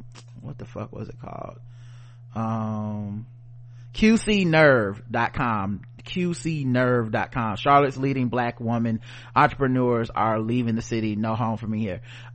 There is some like I can see people feeling the way, like, is there some elitism to how she's talking? Because she was saying some things about like black people not being challenged, and it sounded like she just didn't want to be associated almost with the idea of like this is not about poor people, this is not charity, this is not about, like, y'all not challenging us, and that's why people not doing good and stuff. So, I don't know this woman. Maybe a deeper look at her and it'll be like, well, this is a little bit elitist too. But I mean, I kind of understand the point of not everything is about a charity case, and if people only look at it as a charity case, we don't talk about how people don't invest in poor. You give to the poor, you don't invest in the poor. For a lot of people, they don't see people, when they see black they think poor, and when they see poor they think give, they don't think invest. So I think that's a huge denotation in difference there. So yeah, 100. All right, let's go to Guess the Race. Now that it's time for some Guess the Race.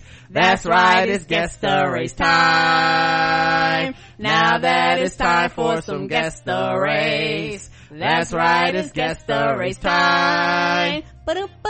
That's right, it's time for Guess the Race, the #1 game show going across all of podcast land. We read and play news articles from all over the globe, and we ask our contestants today, Karen and the chat room, to guess the race. And of course, everyone playing is racist. All right, y'all ready to get this show on the road?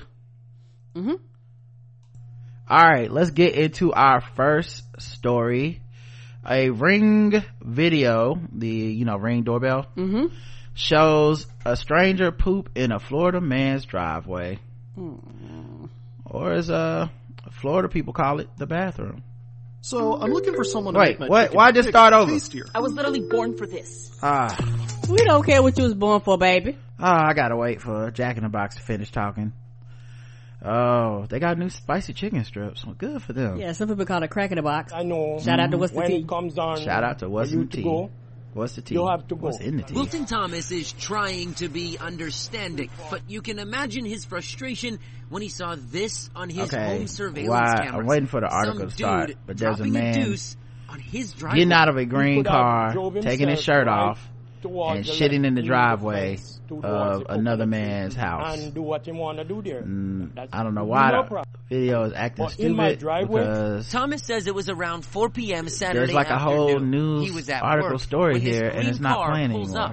Just hoping it's but they show like a black man that this happened to, not the one. And then stoop down. What is happening? Like it was a black dude just whose as house it quickly was. as he God arrived, damn it. the party pooper drives Well, you know what, guys? Fuck this article. There you go. The guy was white. That shit in his yard. That was terrible. I don't know what happened on that one. ABC7.com, you let me down, buddy. You let us all down. All right, let's go to a different story. Deputies A man jumped over Lehigh Acres Canal in a car, Dukes of Hazzard style, before crashing. Just a good old boys. Oh! Never mean no harm. Watch out now! Did he slide across the hood and jump in the window? A man was arrested for a hit and run crash involving some Hollywood level elements. Lee County deputies arrested 35-year-old Robert Foley Wednesday. Deputies say he crashed into an abandoned truck on 21st Street South in Lehigh Acres and then ran off. Based on the tire marks, deputies say Foley was driving westbound on 21st Street Southwest towards a large ditch. That is when an arrest report shows, based on the physical evidence, it was apparent the Nissan Versa was traveling at such great speed that it vaulted airborne and cleared the water canal / ditch in a fashion only to be described as similar to what is depicted in Dukes of Hazzard. Good God, they were moving. What is a Nissan? A Nissan got some hops. You were flying, dog. A Nissan Versa, dog. That's your car. I'm about to say you were getting it. Like you I'm riding around. I'm getting it. I think you broke the suspension in that just regular driving. Right? This motherfucker is jumping over canals. What? Canals, dog. From there, deputies say the car kept going to a Try to catch me, coppers. He's all you ever saw. Been in trouble with the law since the day he was born. Making the way. Yeah. The only way they know how. This motherfucker, dog. What? From there, deputies say the car kept going till it smashed into a parked truck.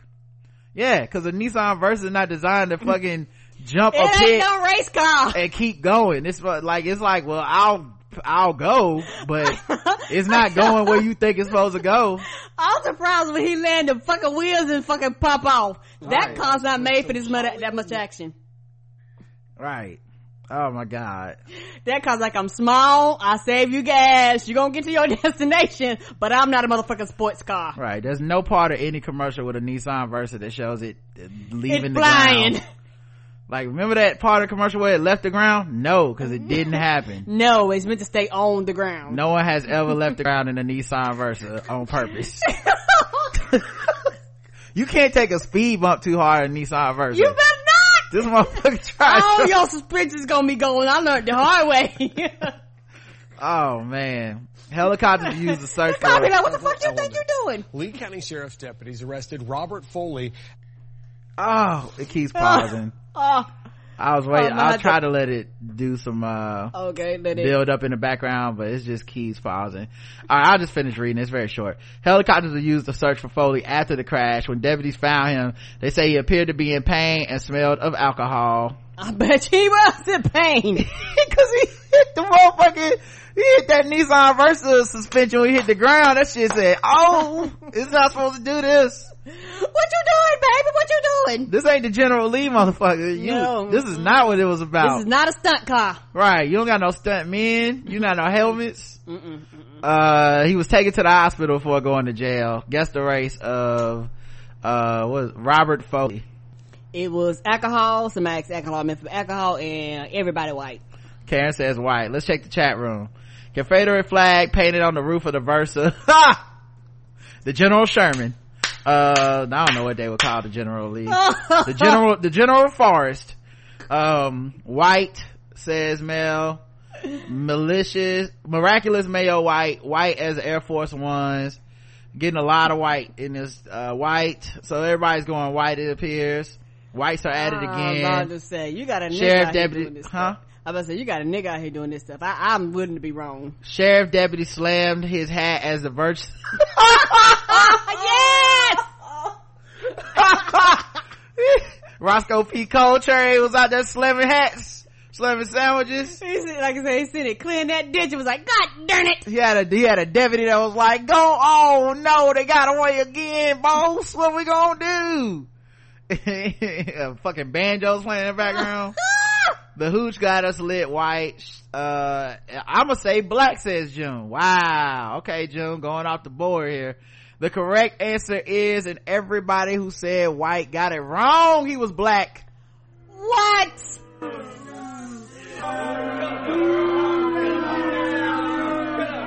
What?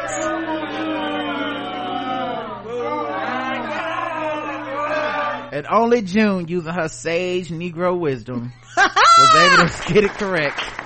Golf clap. She went against the grain, and she's the only one who got it right. The only one. A black man did that shit.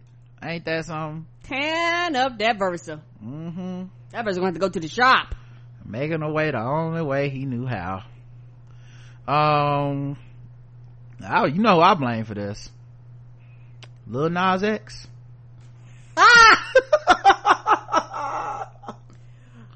Going down that Old Town Road. Oklahoma woman was arrested for arson after getting caught by her own surveillance camera. You forgot your own camera was on? I bet you that happen all the time with people in their like in-home alarm systems. You know, that shit's on all the time. An investigator said an Oklahoma woman who torched an abandoned house next door to her was ultimately burned by her own home security system. Annie Durham, 59, was arrested by the Dale City fire investigators and charged with second-degree arson charges after authorities say she intentionally set fire to her neighbor's already condemned home on June 10th. The key evidence, surveillance footage from her password-protected outdoor camera that she'd given officials permission to look at. She caught herself on camera setting the fire, said Fire Department Chief Brandon Purcell. She forgot it was a camera up there. Grand opening, grand closing. The fire department received several 911 calls around 2:45 p.m. reporting a house on fire on the 2000 block of Becker Place. Once at the scene, firefighters observed a single-story residence with a significant fire coming from the garage. Rescue teams confirmed the house was condemned, and once the fire was controlled from the outside, firefighters advanced to the structure to check for possible victims. No one was injured in the fire, but investigators were called to look into the cause since the home was condemned. During the investigation, authorities learned about an ongoing conflict between the owner of the condemned home, where vagrants and drug users had allegedly been crashing, and the next door neighbor. Investigators reportedly noticed a surveillance camera pointed directly at the area where the fire started, but it was password protected. Durham gave authorities permission to view the footage. They say the surveillance footage showed Durham tossing the object lit on fire into the window of the condemned home. Regardless of the extent of a conflict, arson is never a solution to resolve a conflict, said the police chief. Durham was booked and faces second-degree arson charges. Guess the race of Annie Durham, Karen? Annie's black. Karen says black. Got fed up with the trap house, huh? Let's check the chat room. Let's see, trusting authorities implicitly equal white, an older white lady who got no satisfaction from AppleCare, so she took matters to her own hands. White, black, and okay, black. The correct, property owner equal white. The correct answer is, and Karen went with black, so did a lot of you guys, so a lot of y'all went white though, and the answer is black.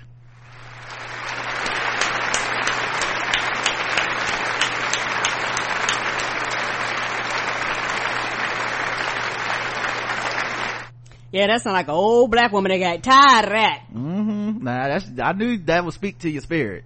I knew you saw through that one. Some people got it wrong.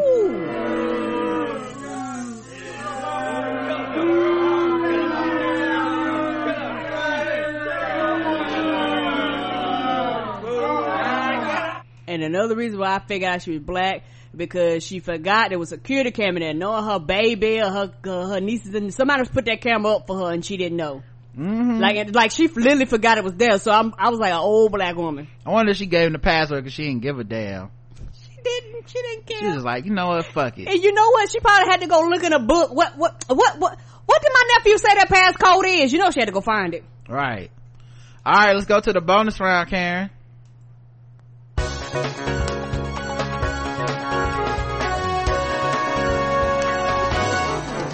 Double the points and the race. Double the points and the race. That's right. Double the points, double the race. The bonus round against the race. So far, Karen is 1-1. But let's see if she can make it in the bonus round when everything's on the line. I'm hoping I can. All right. You're a trooper. No, that's what I like about you. You constantly get something wrong on here, but you never give up. Nope, never.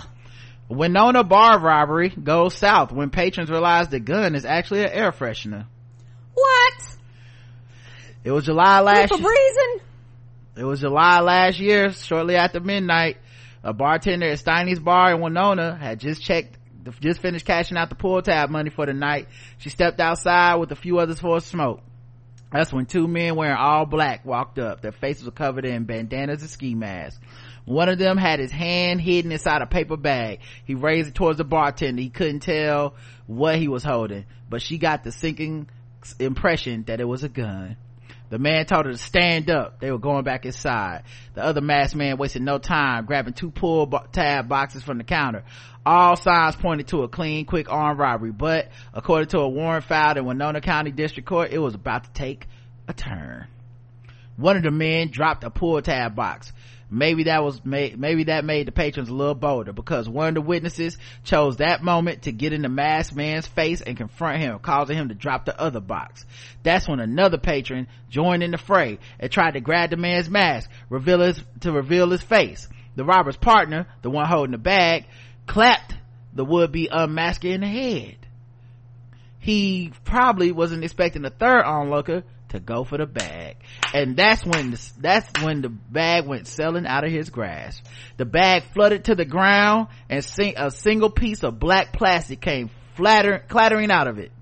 It was not, as I originally thought, a gun. It was a fragment of an air freshener. Oh, I know, they probably whipped their ass after that. They gave him the business. This evened the odds quite a bit. A scuffle ensued, but two robbers eventually fled the bar empty-handed and unidentified, not, however, without dropping a pair of sunglasses and a cloth bag, allowing some of the assailants to size them up. Based on their builds and the feel of their hair beneath their hoods, the bartender and the witnesses and the robbers thought they might have known who it was. They thought it was 25-year-old Jaquan Bebe Hughes and 21-year-old Antonio Lil Tony Shorter. Both men had been at the bar till about 15 minutes before the robbery, and both of them were sporting dreadlocks. The DNA comparison between the sunglasses and the sample from Shorter were a match. Fingerprints were found on the air freshener piece. I didn't know DNA got on your sunglasses. I guess you was sweating or something. There was, well, it touched your skin. Of course. That's true. That was nearly a year ago, but now the police have issued a warrant for Hughes' arrest. He's one on charge of first degree attempted robbery, aggravated attempted robbery. Shorter got his warrant on Wednesday. Nobody knows where they at currently. Karen guessed the race of Antonio Shorter and Jaquan Hughes, also known as Bebe and Lil Tony. They rapper name is one of them little babies. Okay, so I guess that's black. Check the chat room, see what they believe. Niggas, says Trey. Black. This is how Craig got fired on his day off. Black. Happy Juneteenth. Niggas from the hood. Tar babies. The first coons. Black. The first coons. I was thinking, man, it's sad that black Republicans don't get their own holiday, because the rest of us got a holiday, Juneteenth. I think they should get Coonteenth. Oh no. You know, they could celebrate it like in July. I don't know, they need something. They gotta have a potluck instead of cookout. Justice Smollett might think different, but them niggas got airwicked. Yeah, I guess it puts a whole nother spin on don't make me spray this bitch up.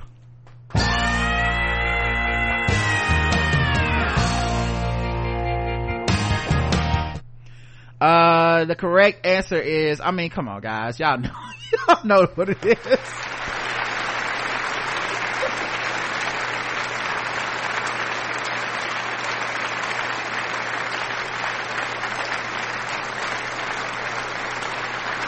Bebe and Lil Tony, like, save the suspense. Save it. Good grief. And they both had the nerve to have dreads. And was in there 15 minutes before the robbery. What are you, casing the place out?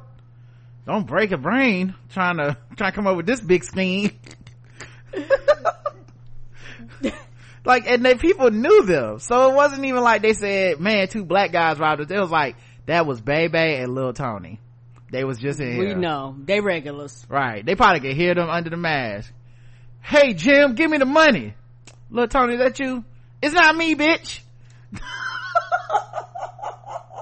bet that's how that conversation went. That's why they felt bold enough to confront them, going, I know that voice. Right. I'm gonna whoop your ass, little Tony. I know you ain't got no gun. All right, let's go sword ratchetness.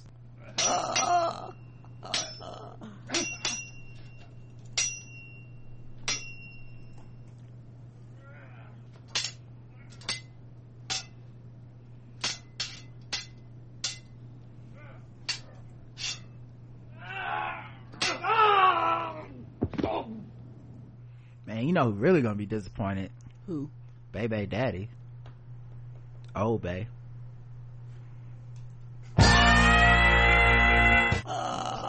A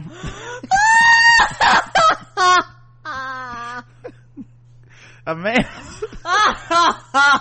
That was so stupid. I'm sorry. Yeah, see, they fucked around and they thought that robbery was going to be a Febreze. I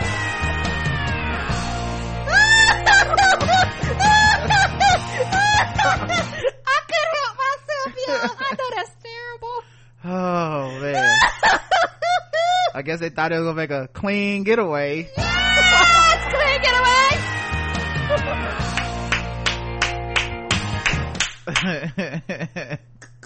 All right.